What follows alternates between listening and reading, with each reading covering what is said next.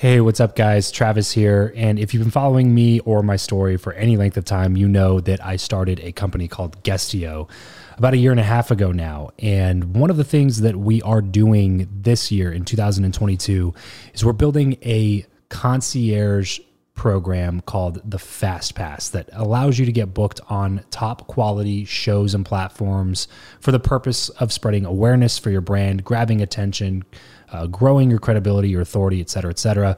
And so if you are listening to this right now and you are a 7-figure plus entrepreneur and you have a budget to bring in traffic, attention, credibility, authority to your brand, then this might be a really great program for you. Just head over to travischappell.com/10K. Why 10K? Because we guarantee in this program that you're going to be able to speak in front of 10,000 people within 90 days. Okay, 10,000 people within 90 days. Imagine getting on a stage in front of 10,000 people to share your message, your story. Well, that's exactly what we are doing inside of this program through virtual stages like podcasts or virtual events or YouTube channels or blogs.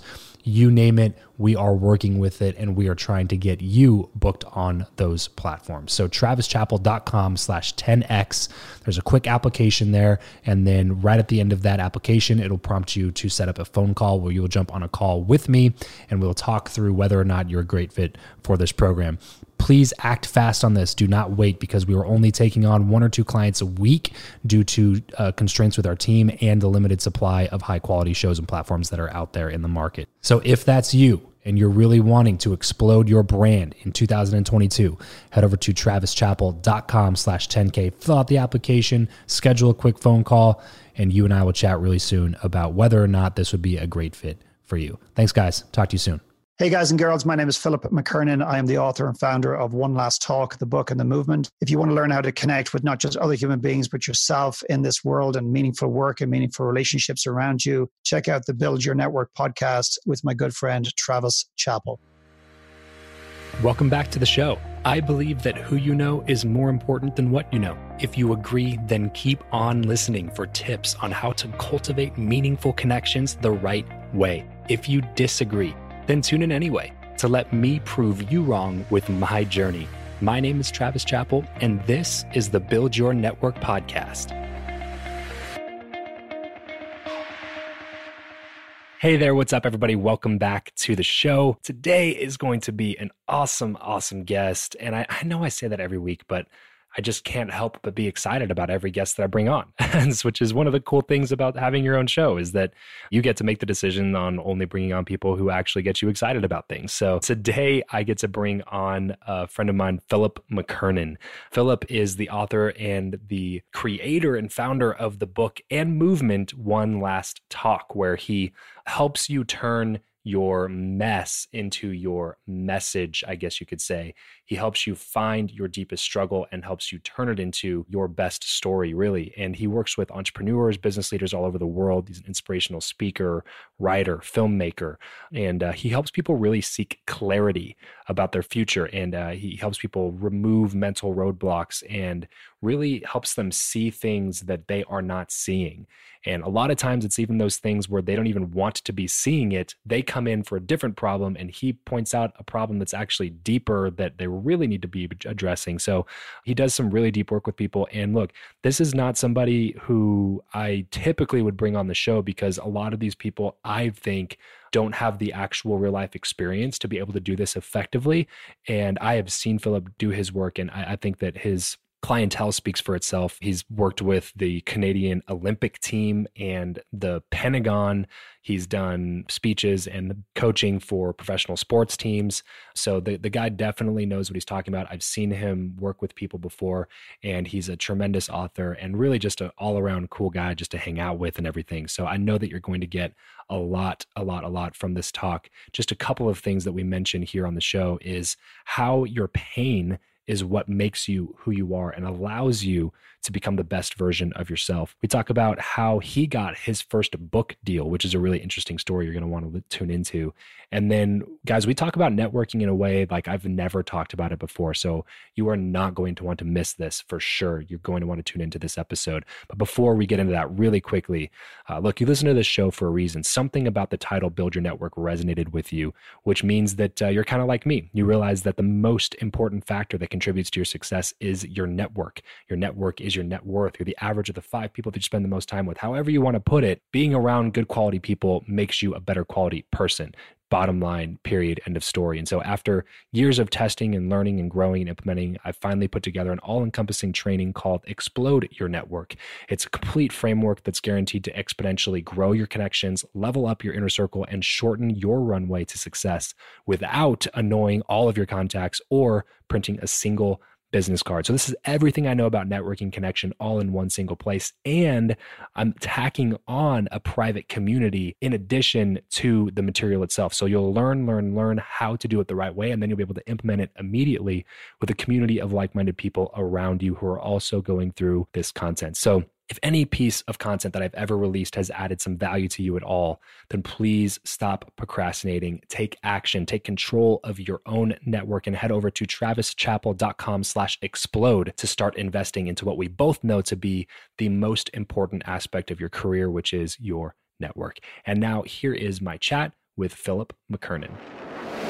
Philip McKernan, welcome to the show, man. Thank you so much for taking the time. Yeah, thanks for having me. I appreciate it. Of course. So there's a lot of things that we're going to be able to get into here in a second. But before we do that, I kind of want to go a little bit, well, let's say a lot of it back and figure out exactly what brought you to this point in your career. So let's go back, way back, and tell me what life was like for, let's say, 12-year-old Philip McKernan. What did life look like for you? It was scary, I would imagine. I don't mean imagine. I mean, I'm just trying to go back to that point. 12 years old, I was heading into high school, which to me was prison for 6-7 hours a day, basically going in to be told, what to learn. At that point, I was a Catholic, not because I wanted to be, because I was told to be. My name was Philip, not because I chose it, because that's what I was told. I lived in a particular part of the country of Ireland, the island of Ireland, because that's where my parents wanted to live. So I would imagine that, or go back to that point, it's a time where I felt that I was being told what I can and cannot do, who I am and who I am not. And I would imagine, when I look back at that time, I imagine myself, and when I say imagine, I'm not trying to make it up. I'm just going back and I'm just doing my best to try and connect, is feeling very, very disconnected and very lost, but not being able to articulate that. And not very hopeful about the future as a result of that. And just assuming that whatever path was laid out, that was the path I was going, the trajectory in terms of where my life was going to go. Was there a lot of pressure on you to have life figured out pretty immediately? No, just other than self-pressure. My parents didn't put me under a whole lot of pressure in many respects. Academically, I couldn't really read and write. I was very severely dyslexic, so that was a challenge in of its own. So my parents didn't put me under a lot of pressure. I didn't study. I hated books. I hated reading. Primarily because I couldn't. And there was probably only 1 or 2 things in school that actually brought me some joy, and I had a couple of good friends, and that kind of kept me sane. Yeah, what were those 1 or 2 things that brought you joy during school? There was a religious class. So I went to a Protestant school, which was interesting because it's unusual for a Catholic to go to a Protestant school in Ireland at that time in particular. And I didn't relate to the religious lessons. I couldn't relate to Catholicism and Christianity. I just didn't connect with it. And I remember going down to I think they call him a chaplain, knocking on his door and saying, "Hey, can I come into your class?" And it was for the Protestant kids.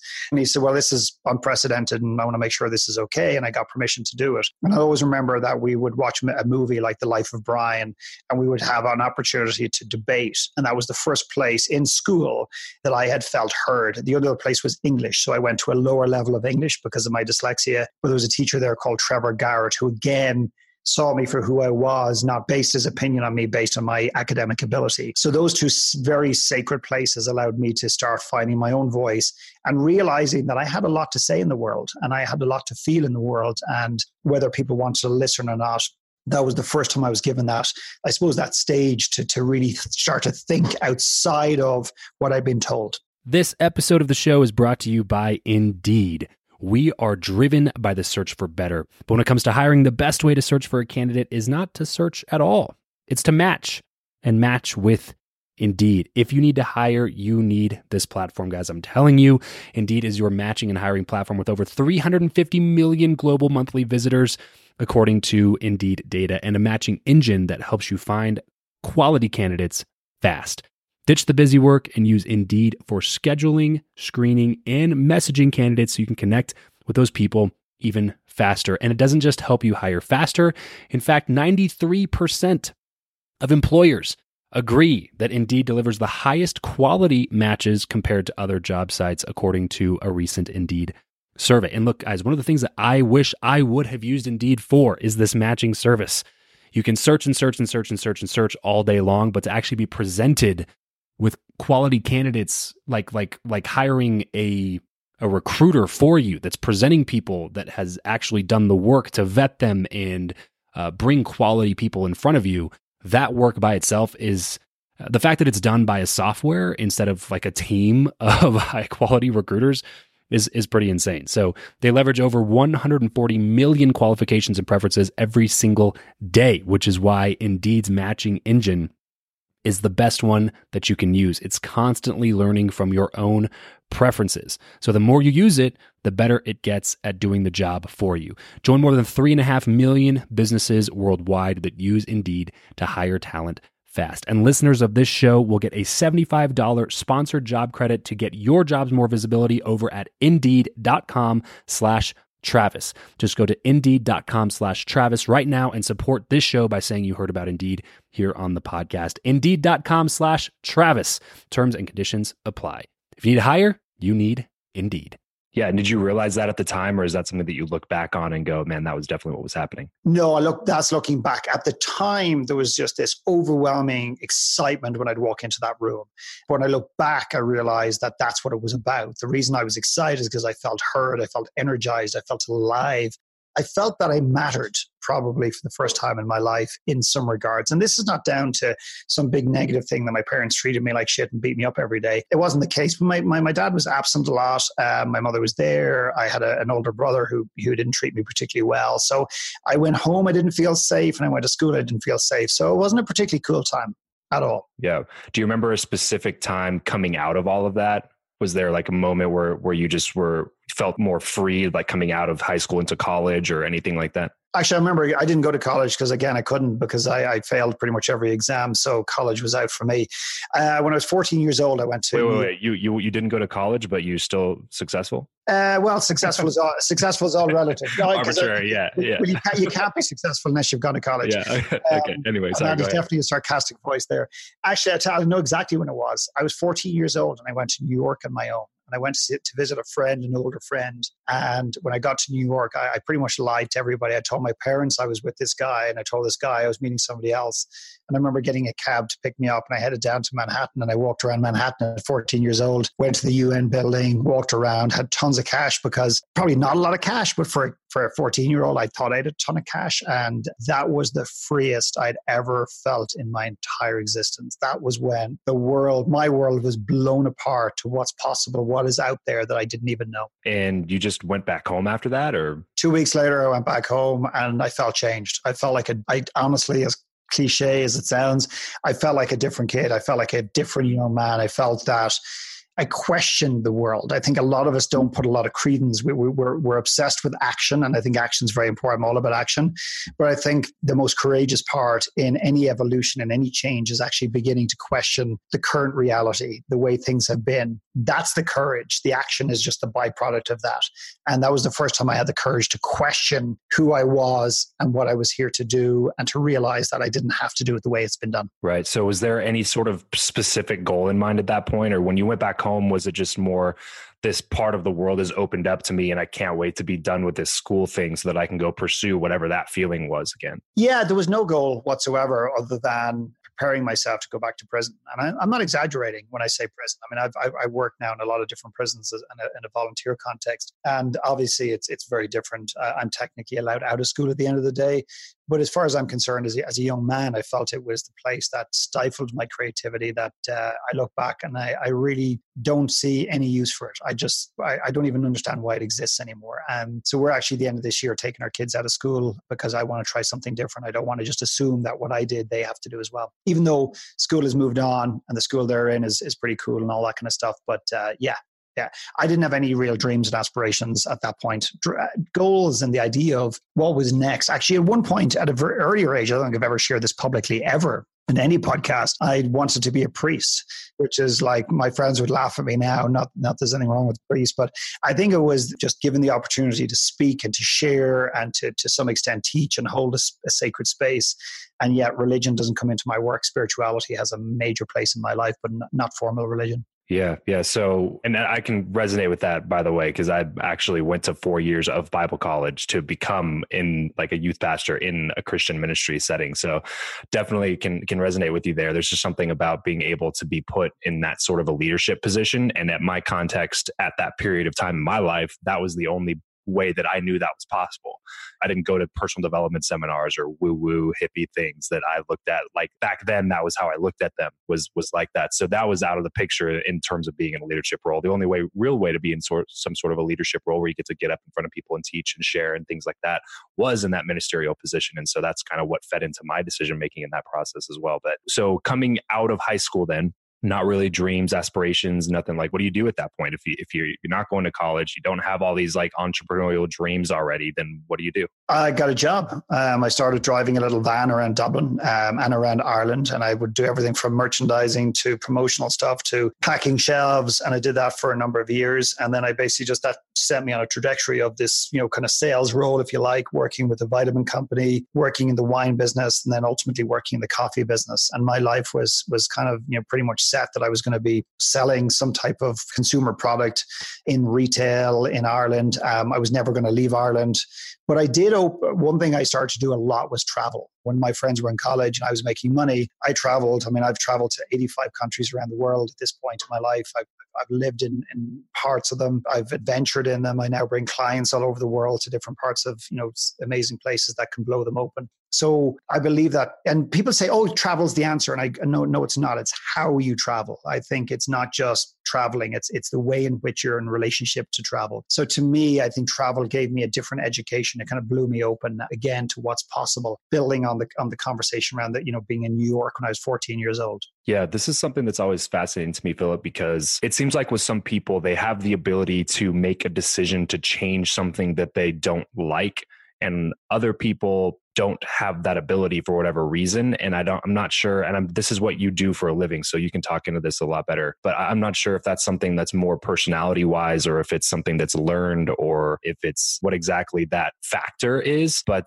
you were obviously doing something that didn't resonate with you a lot, and then eventually said, this isn't something that I want to do anymore. So can you walk me through that process of from like the first time that you realized that I don't want to do this until you realize that there's something else out there? And then how did you pursue that? Yeah, I'd sum it up in this one quote that I use, and it's, in the absence of clarity, take action. So I think one of the biggest reasons that people don't take action is they say they don't know the action to take.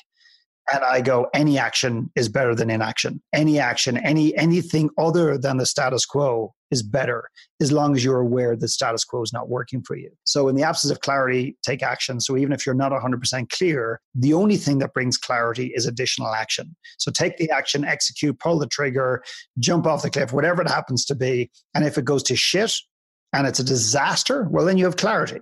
You know what not to do. You know it didn't work. And if it goes amazingly well, then you have clarity. So one thing that has stuck by me is the one thing that I'm incredibly proud of, and again, I don't say that lightly, of myself in the journey, is the willingness to stop and ask very simple questions. So for example, I did a post on Facebook 2 days ago about me as a parent as it relates to my little girl. And the question I asked myself is, am I content with my role in her life right now? And the answer to that question is no. Absolutely not. And it doesn't mean you can skin it whatever way you want. You can justify it to hell and back. You can say things like, oh, but I'm building a business and I'll have time to come back with her and I'll have all this freedom. Or you can say things like, well, she doesn't need me that much now. And you can say, well, I'm a better father than my friend John. And you can justify it to hell and back. It doesn't matter. The question, and therefore the answer within yourself, is all that matters. Am I content with my role in my daughter's life right now? Yes or no? Do not give yourself a gray answer, an opportunity to skip out, to stand on that fence in between the yes and the no. And the answer is no. Then immediately you can go to a place of either curiosity and ask questions about how I can do it differently, or you can do what 99.9% of the population do, is beat the shit out of yourself, be shameful, have regret around your lack of connection with your kid or your lack of engagement, and then wallow in that for the next 10 years. And all that simply does is actually accelerates and fuels more shame and more regret. What I do is I try to get people, judgment is probably the greatest block and inhibitor to growth. Okay, because what happens is if there's judgment present, there's no growth. Can I give you a quick example? It's a little obnoxious story, which I made up. Every story I typically use is factual. But I made this story up as about this incessant need humanity has not to see how good they are and what the impact they can make. And the story I used to illustrate this to a client who just keeps judging himself. I said, you know how bad you are? I said, if I brought you to my home and gave you a daffodil bulb and said, plant that in the ground, and you planted it in the ground and you put the beautiful soil over and you just patted it down. And I said, look what you've done. He'd go, yeah, but I can't see anything. I can't see anything. And then I call you back, and I'm not a gardener, so it just doesn't matter the dates. I call you back 4 weeks later, and that beautiful green bud is bursting through the soil. Life is exploding into the world. And I look and say, hey, you're not doing that, but look what you create. Look what you helped create. Look at your part in that. And I said, this is how negative you are on yourself in life. You'd go, yeah, but there's no flower, is there? There's no flower. And he's looking at me, he goes, am I this bad? And then I said, I call you back 4 weeks later, and there's this beautiful yellow flower that's blossomed, that's blown open. Pollen is pouring out of it. And look at what you helped create. Look at that flower. You turn around to me and say, yeah, the flower's going to be dead in 4 weeks from now. People are unwilling to see the goodness in themselves. They're unwilling to see how the impact that they can make. And when they're judging themselves, there is absolutely zero growth in that context. Why do you think that is? People don't like themselves. People don't value themselves. People don't love themselves. People don't respect themselves. The biggest issue in the world right now, and I don't give a shit who you talk to, I've worked with some of the wealthiest men on earth. I've worked with some of the best athletes on this planet. I've worked with men and women who aspire to make their first $1,000. I work with couples who are great and who have challenges. I work with children. I work with teenagers. Thousands of people around the world. And at the end of the day, if someone said to me, what's the number one challenge that every single human being face, and that is self-worth, how they view themselves in this world. And I don't care who you are. I don't care how famous somebody is. When the lights are off and they're lying in their bed at night with their own company, which many of us struggle with, which is an indicator about how we struggle in our own skin, they struggle with accepting who they are and being proud of who they are. I'm not talking about arrogance. I'm talking about a deep sense of acceptance and a deep sense of being able to therefore forgive and to move on and to have a sense of self-respect. And again, it's not the cool, sexy stuff to talk about because most people don't want to address that. They want the next life hack, and they want the next ability to make $1 million doing nothing on a beach, spending, X amount of hours a week. And yet, eventually, it'll all come back to this. If you don't like who you are, it doesn't matter what you do in this earth, it's never going to be enough. Yeah, they want the 5 steps version of the tips, right? Like, give me the 7 steps. I'll just do the 7 steps or the 12 steps or the however many steps there are now. Yeah. Where do you think that dislike comes from? Like, if it seems that we're in the age where a lot of this is just more prevalent than it's ever been because of how immediate the lack of acceptance can be in terms of like posting something on social media and not getting any likes on it and then talking down on yourself for the next couple of hours because nobody liked your picture and all this nonsense that people attribute their self-worth to. I assume that all of this, nothing's new under the sun. I assume all of this stuff, you've been doing this for a long time, so you could probably talk into this, that all of this stuff is not just new to the age of social media or more prevalent than it was before. Is it something that just is intrinsic inside of us as human beings? Is it something that our parents did or society did growing up? Or like, where does that just internal disgust with ourselves come from? Yeah, I think it's been exposed by, I think social media is exposing it to some extent. I don't think it's just a recent phenomenon. And I think when I use things like people sometimes are disgusted in their own skin, they hate each other, they hate themselves or dislike themselves or whatever, don't turn around and listen to this and say, hey, that's not me. I'm not even talking about disdain. I'm talking about a sense of just distrust within yourself. So when we think about trust, how many people truly trust themselves?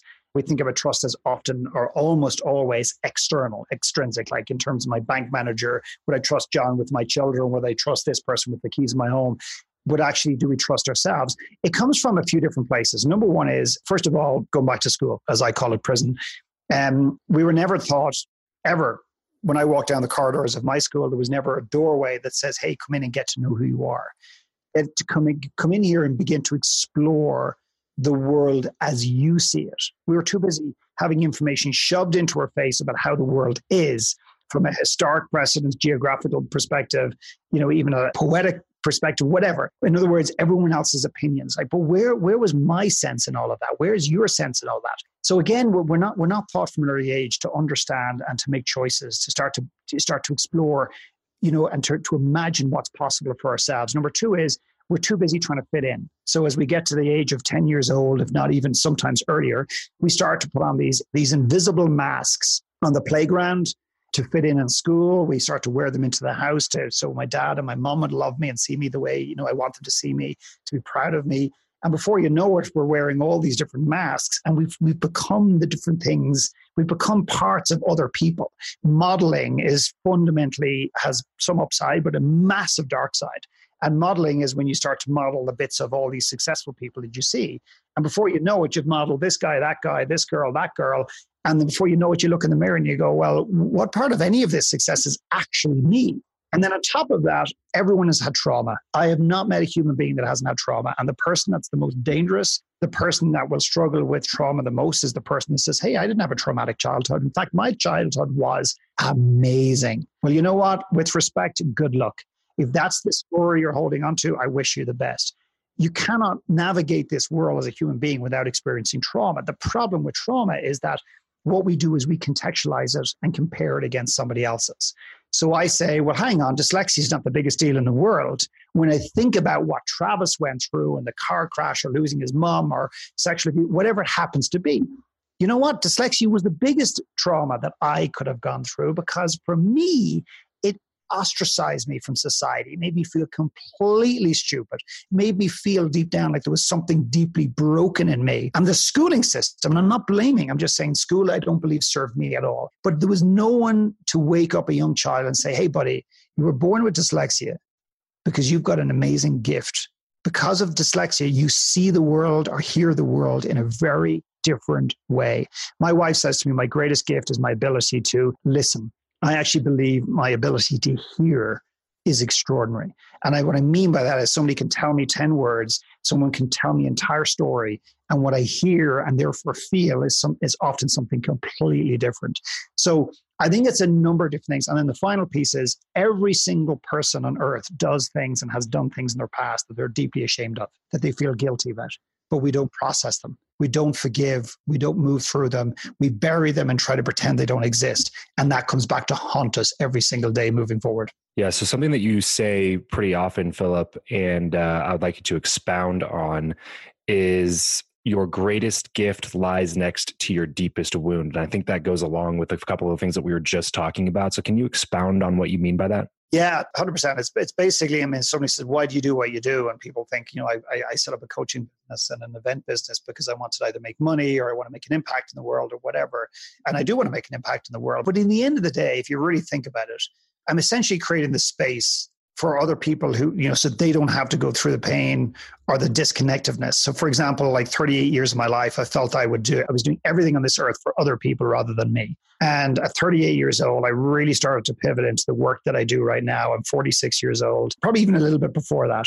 And now my work is all about waking people up to what's possible in their own lives to make sure that they don't live with any type of regret today or in the future, that they start to uncover the gift and not just walk this earth executing their talent. But in the end of the day, if you really think about it, I'm really presenting the world with the things that I didn't have, the mechanisms, the support, the questioning, and the deep challenging. I deeply challenge my clients, but I also deeply support them.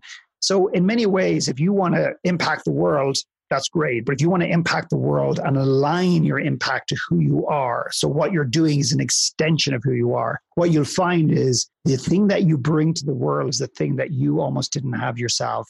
The pain that you're trying to alleviate in the world is the pain you experienced yourself. And that's alignment in addition to impact, if that makes any sense. Yeah, definitely. So one thing that I've been toying with or wondering just through books like yours, through your book, One Last Talk, which is an amazing book, by the way, through One Last Talk, through some of your speeches, and really through just a lot of the other connections that I've been able to make after starting this show is if you are in a position where you are not working around something that has to do with that pain or that secret or that trauma or whatever it was in your past, does that mean that you're doing the wrong thing? Or is that just something that you should be aware of and find a way to integrate that into your life somehow? Like, does that make sense? So, because totally if everybody did their passion, quote unquote passion or whatever, then we wouldn't have dump truck drivers and we wouldn't have janitors. Like the world would cease to exist the way that it is because everybody's just out chasing their passion or whatever. But I think that there's a level of practicality, but there's also a level of like doing something that fulfills you and makes you happy at the end of the day. So can you talk into that? 100%. I'd love to. So here's what a lot of people have probably heard. Number one, you're doing the wrong thing. And secondly is my 972 step system to success, and passion will actually give you the answer. So the first comment by saying, yes, you're doing the wrong thing, yet again makes us feel inadequate in the world. So if someone's driving a dump truck and they know they don't want to,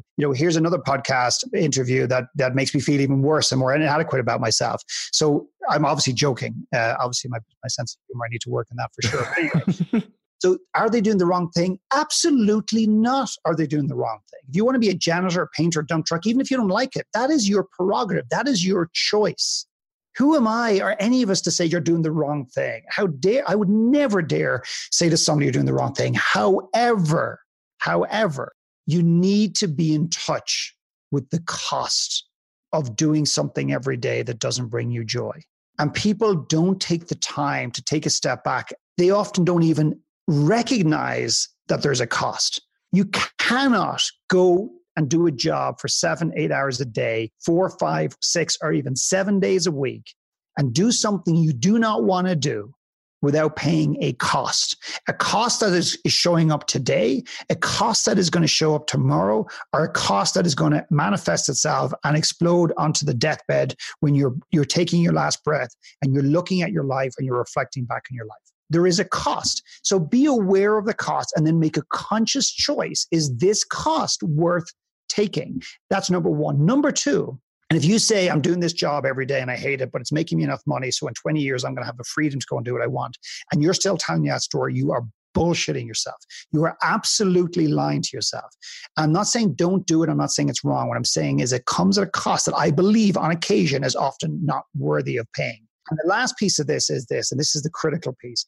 If you go and do a job, or you run a business that you do not love, doesn't bring you joy, and you've got to manage your expectations. Don't expect to be happy and fully fulfilled and feel that the world owes you anything. So readjust your expectations and say, you're not going to be miserable. You just won't be able to operate at the same frequency as somebody else that you know who's in alignment in their work. And the last piece of this is that when people do that, and they're building a widget that they hate and they're operating a business they hate, what happens is they put undue expectations on the two other relationships in their life, the relationship to the people they love, their business part, their lover, their kids, to make them even happier. And they put this unreasonable expectation on their own shoulders to be something they're not. So just manage the expectations.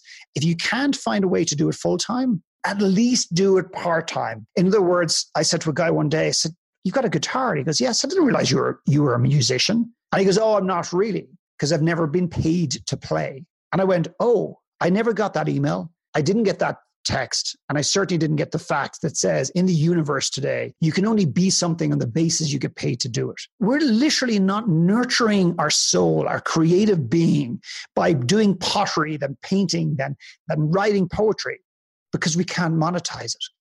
I mean, that is a tragedy. And it's that nurturing of self, of soul, of creativity that gives you the platform to create ideas that'll change the world and change your world as a result. Yeah, I love that. I love what you say about changing your expectations, because I'm a big logic kind of a guy, and that just makes logical sense to me. People have this expectation out of life to be the happiest that they are, the most fulfilled that they are, and they check off the list. They do the things, right? They get married, check. They get a job, check. They have kids, check. They have to pick a fence, check. They got the lawnmower to mow their grass on a Sunday afternoon, check. They got the afternoon nap. They do all the things, right? And then they don't feel that feeling. And then sitting there wondering why, but then looking at what their job actually does, the thing that they spend literally 40 hours plus every single week doing is something that does not fulfill them or make them happy in the least. And it just just makes sense. Like if you can't expect to be the happiest person in the world if you're doing something for the majority of your week that by definition makes you unhappy. So I love what you say I think it's just one of those two things. Like you got to either change your situation or you got to change your expectations, but you can't do neither one of those and expect the world. So I love what you're saying going along those lines. So you said something a little bit further back in this chat, Philip, that I want to ask you about, because you were talking about asking yourself the hard questions and being aware of the actual answer. So not living in this gray area, this gray area of, well, you know, it's because of this, it's because of that. It's just answer the question, yes or no, like what you were saying. Am I content with the way that I'm involved in my daughter's life? It's a yes or no question. There's no, well, I'm a better father than that guy or whatever. That's no question. Before you go on to the question, can I just expand very quickly in that? People will be listening, particularly very heady, very logical people will listen. Well, life's not like that. It's not simply black and white. And here's where it gets really dangerous. If you don't ask yourself those questions and often give yourself a black or white answer, here's what happens. Well, then you give yourself an answer that requires you to do nothing differently. And the best way I can describe this is an alcoholic comes to my house, comes to my office and knocks on the door and says, right, McKernan, do your stuff, do your magic, you do your voodoo stuff, whatever, do your coaching, whatever terminology they come in with. And I go, great, so what's the problem? And they say to me, oh, my wife thinks I'm an alcoholic. And I go, okay, great. So you want to work in alcoholism, addiction, which I think is a byproduct of being out of alignment in our own lives, but that's a separate conversation for a different day. And I go, so you're an alcoholic? Oh, no, I don't think I am. Like I didn't drink last night and I didn't drink last Wednesday. But my wife thinks I'm an alcoholic, so can you fix me? And I go, no, there's nothing to fix. Number one is you're not broken. Number two is you don't think you're an alcoholic, so there's no point working on it. So if he or she, you're either an alcoholic or you're not. There's no such thing as an in-between alcoholic. And it's the same principle. And it's our unwillingness to ask the question because we don't want the fucking answer. That's the bottom line. And I said to a girl one day, she's taught me this guy, and I said, do you love him? And she goes, what do you mean, do I love him? Oh, he's a really nice guy. I didn't ask you if he's a nice guy. I said, do you love him? And she said, no. And I said, well, do you want to be with him for the rest of your life? And she said, no. And she was semi-depressed in that moment because she realized she's going out with somebody that she didn't love. She was trying to justify his existence and their connection. She's now with somebody she truly loves. So the upside of asking these semi-difficult questions is what's possible on the other side. And the pain, the short-term pain of asking a difficult question and making a change is nothing close to the longevity of the agony and the cost that you're going to pay every single day of your life and everyone else around you witnessing you in a semi-happy place, a kind of a numb, chilled out, zoned out place for the rest of your life. You're not going to inspire anybody. What's up, everyone? Just wanted to take a quick second and give a shout out to my favorite podcasting app, Himalaya. If you're not listening to podcasts on this new app, you're definitely missing out. It's like a social media app, but for podcast listeners. Follow your go-to shows, like and comment on your favorite episodes, and download professionally curated playlists made just for you. So head on over to your App Store or Google Play Store and download Himalaya today and thank me later. So coming down, this is the question for you because this has got to be one of the most difficult things to do with yourself. And I think that it's not just going to happen by saying like, okay, time to be honest with myself and then think about it for a second. So is there a practice that you do, like maybe getting out by yourself or going somewhere or taking off to a different place, reading a book, like listening to something? Is there a practice that you do that would help you to be able to gain clarity and be truly honest with yourself when you ask those types of questions? Yes, absolutely. And often people think that my answer to this is very counterintuitive. It's incredibly intuitive, but it doesn't make a lot of logical sense. Number one is stop consuming information for even a short period of time. Stop reading copious amounts of self-help book, the next big dream, the next whatever. Don't go to live events just for a period of time, because a lot of live events are not set up with this intention. But what they ultimately end up leaving is people walking out the door feeling more inadequate about their lives as opposed to absolutely truly inspired. And I'm not saying there's not good value out there, but I think people are consuming information like this at the speed of light. And the more information, and for those of you who watch the video, you'll know what I'm doing. But for those of you who are listening on audio only, if that happens, is I'm taking my hands and I'm pushing them down through my body. The more information you're taking in, the more you're suppressing the clarity and the intuition and the knowing that you already have inside of you. What I do is I don't do a lot of I don't meditate and stuff like that in the traditional sense, but every quarter, every 6 months, I take 2 or 3 days out to myself and I go to a little cabin in the middle of nowhere, and people go, "Oh, it's so cool." And they get out their pen and paper, and they're just about to take the notes of the 6 principles that I live by, the 6 methods that I have, or the 6 rituals that I live by. And someday I'm going to say, what I do is I strip off naked, I chew Korean ginseng, and I hang upside down for 4 hours a day. And I guarantee, there'll be somebody in the audience who go, "Wow, that's so cool. I'm going to try that." And the point is, I do nothing. I do nothing, and I do things. Obviously, I eat and whatever, but I don't do it. And people go, "Oh, yeah, but you brainstorm." I go, "No." "But you plan?" "No, I don't." "But you read a self-help book?" "No, I don't." "You meditate?" "No, I don't." I just go and I just intuitively wake up and decide what I'm going to do in that moment or not. And if an idea comes, great, but I'm not going with an expectation that I'm going to create the next greatest idea that's going to make me or the world $1 million or make me or the world a better place. If that expectation that you're yearning and desiring the outcome, it actually prevents you from finding anything often. So creating space for yourself is one of the most lost gifts and opportunities and arts on earth. And the reason that we don't take space for ourselves without a big expectation around it is we don't see the value in doing that because it's not productive. And I've got 20 other things I could be doing that could be making money or making a difference. And also the reason that we don't see a value in it is because we don't see a value in ourselves. And as one of my clients said, "McKernan, you're asking me to go away for 2 days and spend it on my own. I can't even get into the car without the radio on. That's how uncomfortable I am within my own skin and in myself." And that's the point. I want to expose how uncomfortable you are to yourself so you can start to make the changes necessary to make sure that you can negate or dissolve a lot of that in the future. Yeah, that's so crazy. And I definitely resonate with that because that's where I feel like I used to be. That's just whenever there was silence, there was always that you just got to put something on in the background at least, right? And I use it as an excuse to just say, well, I just got to keep my mind busy. Or I got to keep myself occupied. But it wasn't really that. It was just a distraction from letting myself talk to myself. And getting into those situations has been life-changing for me, just going out by myself, not doing anything with anybody, turning my phone off and just sitting there and having some time with myself. And I think that it's important for me to note anyway, and this is just from my personal experience, Philip, you might have something different to say, but I just say it has to be done frequently because the first couple of times that I did it, I was expecting something, magical to happen. Just like, well, I'm going to go out by myself and I'm going to have this epiphany and then I'll have the answer when I come home after a day or two. And then I would do that. And then I wouldn't get anything. And I was just frustrated with that. And I can't even relax right. You know what I mean?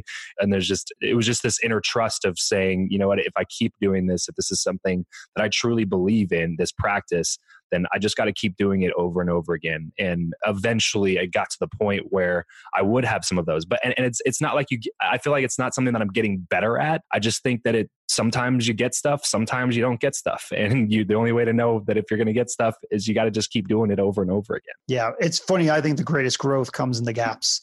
And the little anecdotal story that comes up is I think it was about 2 years ago, I run a week-long experience called Brave Soul in the west coast of Ireland. And every year I bring a group away, and this girl comes out of the little thatched cottage right on the ocean. And she said to me, what are we doing now? So we're going for like a really long hike. And she goes, "Oh, that's disappointing." And I said, "Why?" She says, "I thought we could do more classroom stuff, or, maybe you could give me some questions and I could stay here behind and do some work." And I said, "No, go put your hiking boots on and shift your ass basically and get back here." And say 4 hours later, with the mist pouring down her face, I just caught eye-to-eye contact with her, and I looked over and I kind of gave her a nod, and she looked at me and she nodded back with the biggest badass smile you can imagine. And what had happened was, in her pursuit of chasing some aha or insight in the classroom and with the work that we're doing, which is unapologetically deep, it's like anything. You chase something typically, unless maybe it's a lion, you chase a girl, you chase a guy, often they run away from you. And if you chase growth, you chase ahas, you chase insights, you chase your passion, often it runs away from you. So the pursuit has almost a counterproductive context to it. And it was when she let go of that and says, "You know what, we're not doing any more work for the rest of the day." And yet everything we do is the work. It is the work, as we call it. In the middle of this beautiful piece of landscape on this 5,000-year-old road, in the middle of the asshole of nowhere, we're walking through mud and fucking donkey shit and everything else. One of the questions she'd asked herself went from her brain and it dropped into her soul, and she got blown open. And then all she wanted to do for the rest of the week was hike. No, I'm not doing any more questions. I just want to go on hiking. So she's so, God love her, my heart goes out to this girl and anyone like this, because they're so logical. There's so many people living in their heads, and it is an epidemic in the world. It is creating the greatest disconnective period in humanity. And we are slowly becoming more and more disconnected, and we're obsessing and looking for intellectual solutions for what are 99.9% of the time emotional challenges. Yeah, so you host these retreats and do a lot of this deep work with these people. And this is something that you and I talked about in person when we were at Thrive Connect, one of my mentor Cole's events recently. And it's something that I'm really huge on. Obviously, the show is called Build Your Network. It's about connections, about relationships, networking, different things like that. But in the end, it's really just all about human connection and having that ability to look at somebody as they are, see them as they are, take off the lenses through which you were taught to view other people and actually see that person as an extension of yourself. Can you talk about different ways that we might be able to go about cultivating genuine relationships with people better? Okay, so I think the biggest challenge in the world of relationships is, again, we're looking at these relationships externally. We're looking at my relationship with my daughter, my relationship with my wife, my relationship with our clients, my relationship with our new clients, potential clients. We're looking at relationships with joint ventures and partners and sports teams and whatever. And again, we skip one major step. And I'm going to leave God and religion out of it because I don't play in that territory at all. I don't think it has a place in my work. But I believe the most important relationship on earth is the one that we have with ourselves. And we're looking and yearning to cultivate relationships externally with this massive amount of energy, but not many of us realize that we have a relationship with ourselves. Sometimes it's shallow, sometimes it's very deep, sometimes it's very meaningful. And I feel that that's the place to start, in addition to continuing to be aware of other people and everything else. And for me, if you told me that 8-10 years ago, I would have said, what a load of crap. Like, I'll get back to that eventually. And how can you have a relationship with yourself? And that's so weird. And I didn't realize all of the different things that I'd held inside of myself, how disconnected I was from the most important human being in this world, in the context of my life, which at that time is me.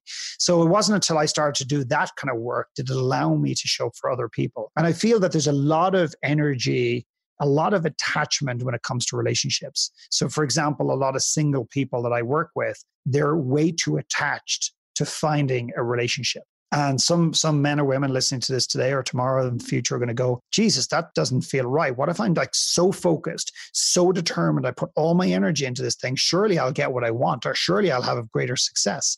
I disagree. You may find somebody, absolutely, granted, but you may not find somebody that's aligned to you. So what I'm saying by this is, if you feel you need someone on this earth in order to be happy, I feel that's a flaw. I feel that's dangerous. I feel you need to get to a point where you actually don't need anyone with you in this world to be happy, but you want somebody in this world. It's a very different energy. And I said to my wife about 3 years ago, I do not need you anymore.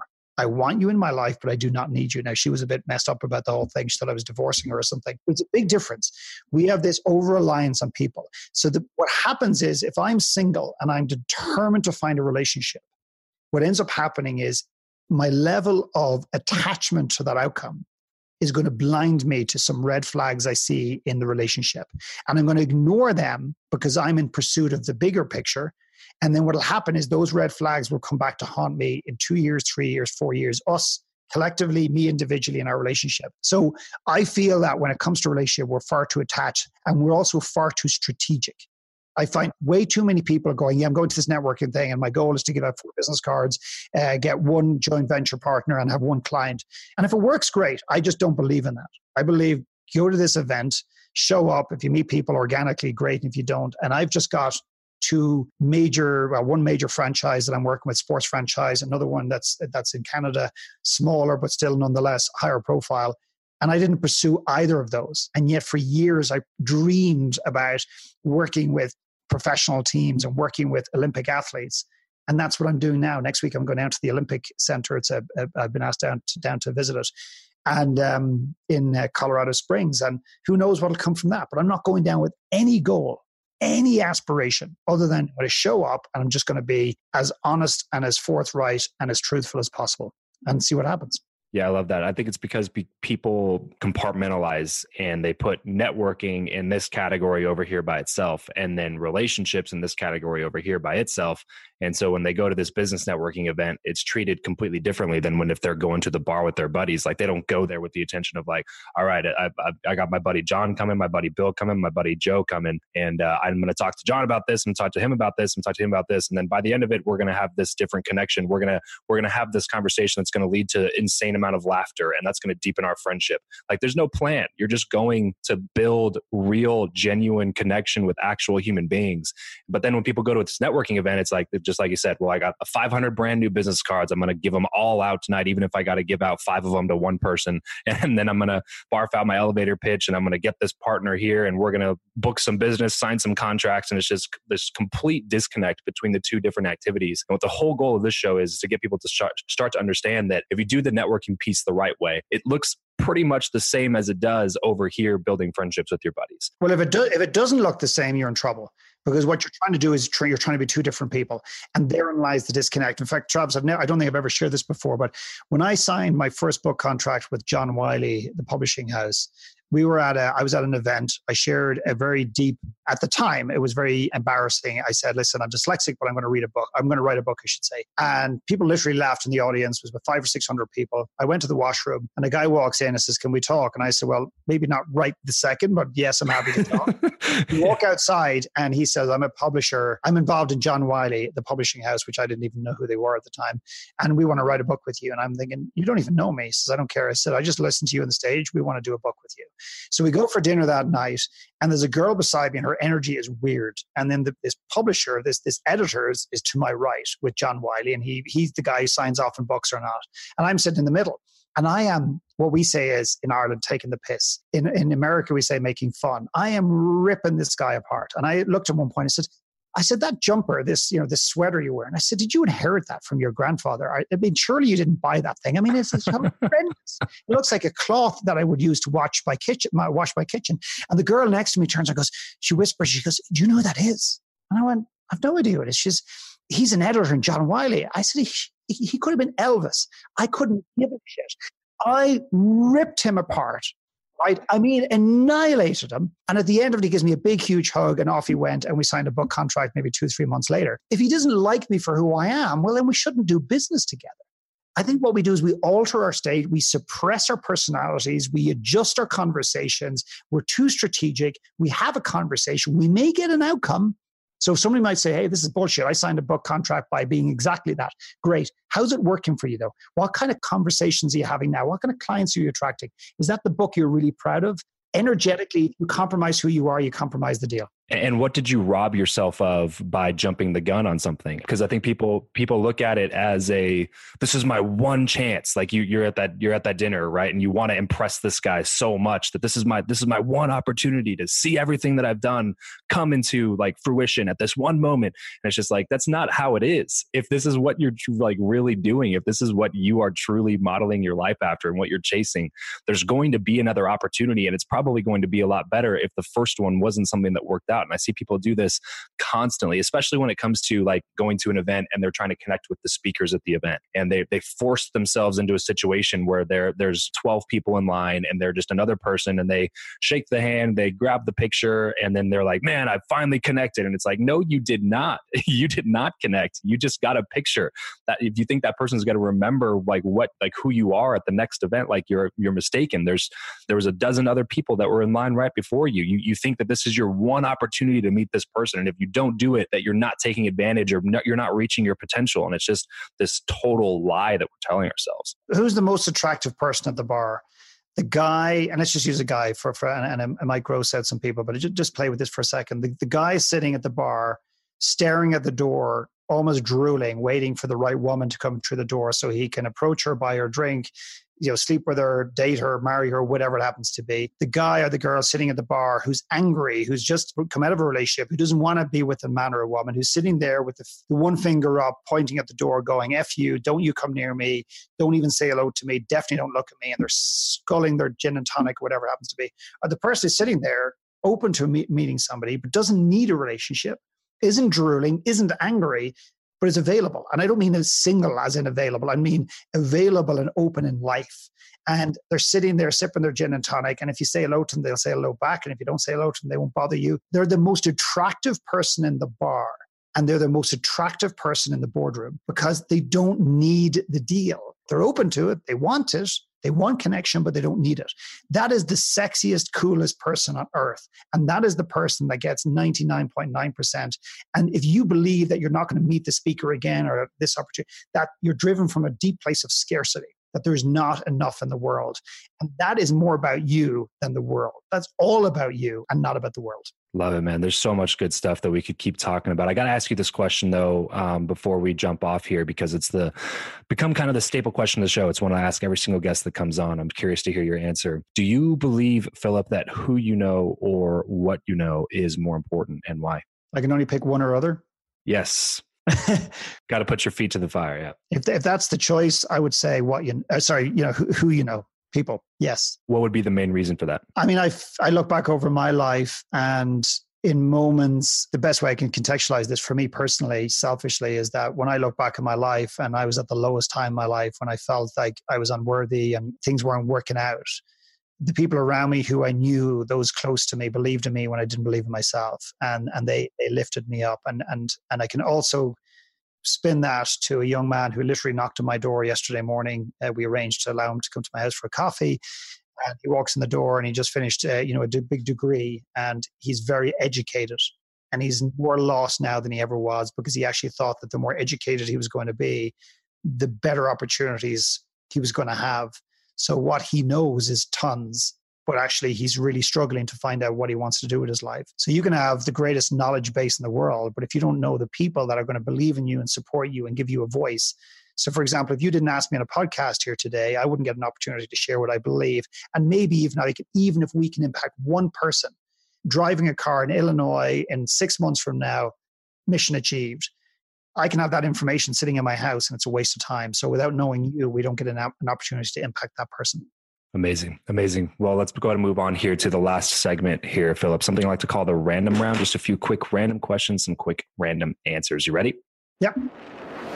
What profession other than your own do you think that it would be fun to attempt? Being a full-time writer. If you could sit on a park bench with someone, past or present, and talk to them for an hour, who would it be and why? It would be my 12-year-old self. How do you like to consume content? Books, audiobooks, blogs, podcasts, or videos? Video. Give us a glimpse of your morning routine. I wake up in the morning, I have a cup of coffee, and I decide what I want to do. I have no lists. What is your go-to pump-up song? Oh my goodness. I don't have one. I have one that pumps me down. I have these very inspirational pieces of music that just ground me immensely, which in a way pumps me up, but I don't have that fire me up song. It would be U2. It would be this Where the Streets Have No Name would be the pump up song, if you like. What is something that you are just not very good at? Oh my God, just one? Just one. I know it's a long list. Yeah. Managing people. And as we get everything wrapped up here, Philip, what is one place online where we are going to be able to find you the most? OneLastTalk.com is the new book and the movement that we've created. OneLastTalk.com, or my personal website is PhilipMcKernan.com. Amazing. So if anything that Philip was talking about today resonated with you, which I just am believing that it did, because this is one of the deeper networking conversations that we've had on the show, especially just in a really long time. So I appreciate you for coming on, Philip. If any of this has resonated with you, then please, please, please go to OneLastTalk.com and pick up a copy of Philip's book. A lot of the things that we're talking about today are topics that you're going to find in this book. And he's put his heart and soul into this masterpiece. So you're definitely going to want to go check that out at OneLastTalk.com. Philip, thank you so much for coming on the show today, man. I had a blast chatting with you. Thanks for having me on. Appreciate it. Well, that's it for today's show. Thank you so much for tuning in. If you'd like to learn more about how we've been able to get some of the guests to come on the show, I've created a totally free resource called Meet Your Hero. So if you'd like to connect with people you respect and admire that are difficult to reach, you're going to want to go to travischappell.com/hero to take action and start that training today.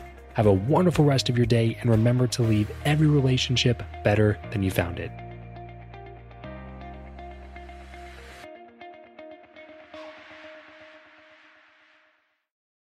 This is the story of the one. As a maintenance engineer, he hears things differently. To the untrained ear, everything on his shop floor might sound fine, but he can hear gears grinding or a belt slipping. So he steps in to fix the problem at hand before it gets out of hand. And he knows Grainger's got the right product he needs to get the job done, which is music to his ears. Call, click Grainger.com, or just stop by. Grainger, for the ones who get it done. When you need mealtime inspiration, it's worth shopping Kroger, where you'll find over 30,000 mouth-watering choices that excite your inner foodie. And no matter what tasty choice you make, you'll enjoy our everyday low prices, plus extra ways to save, like digital coupons worth over $600 each week. You can also save up to $1 off per gallon at the pump with fuel points. More savings and more inspiring flavors make shopping Kroger worth it every time. Kroger, fresh for everyone. Fuel restrictions apply.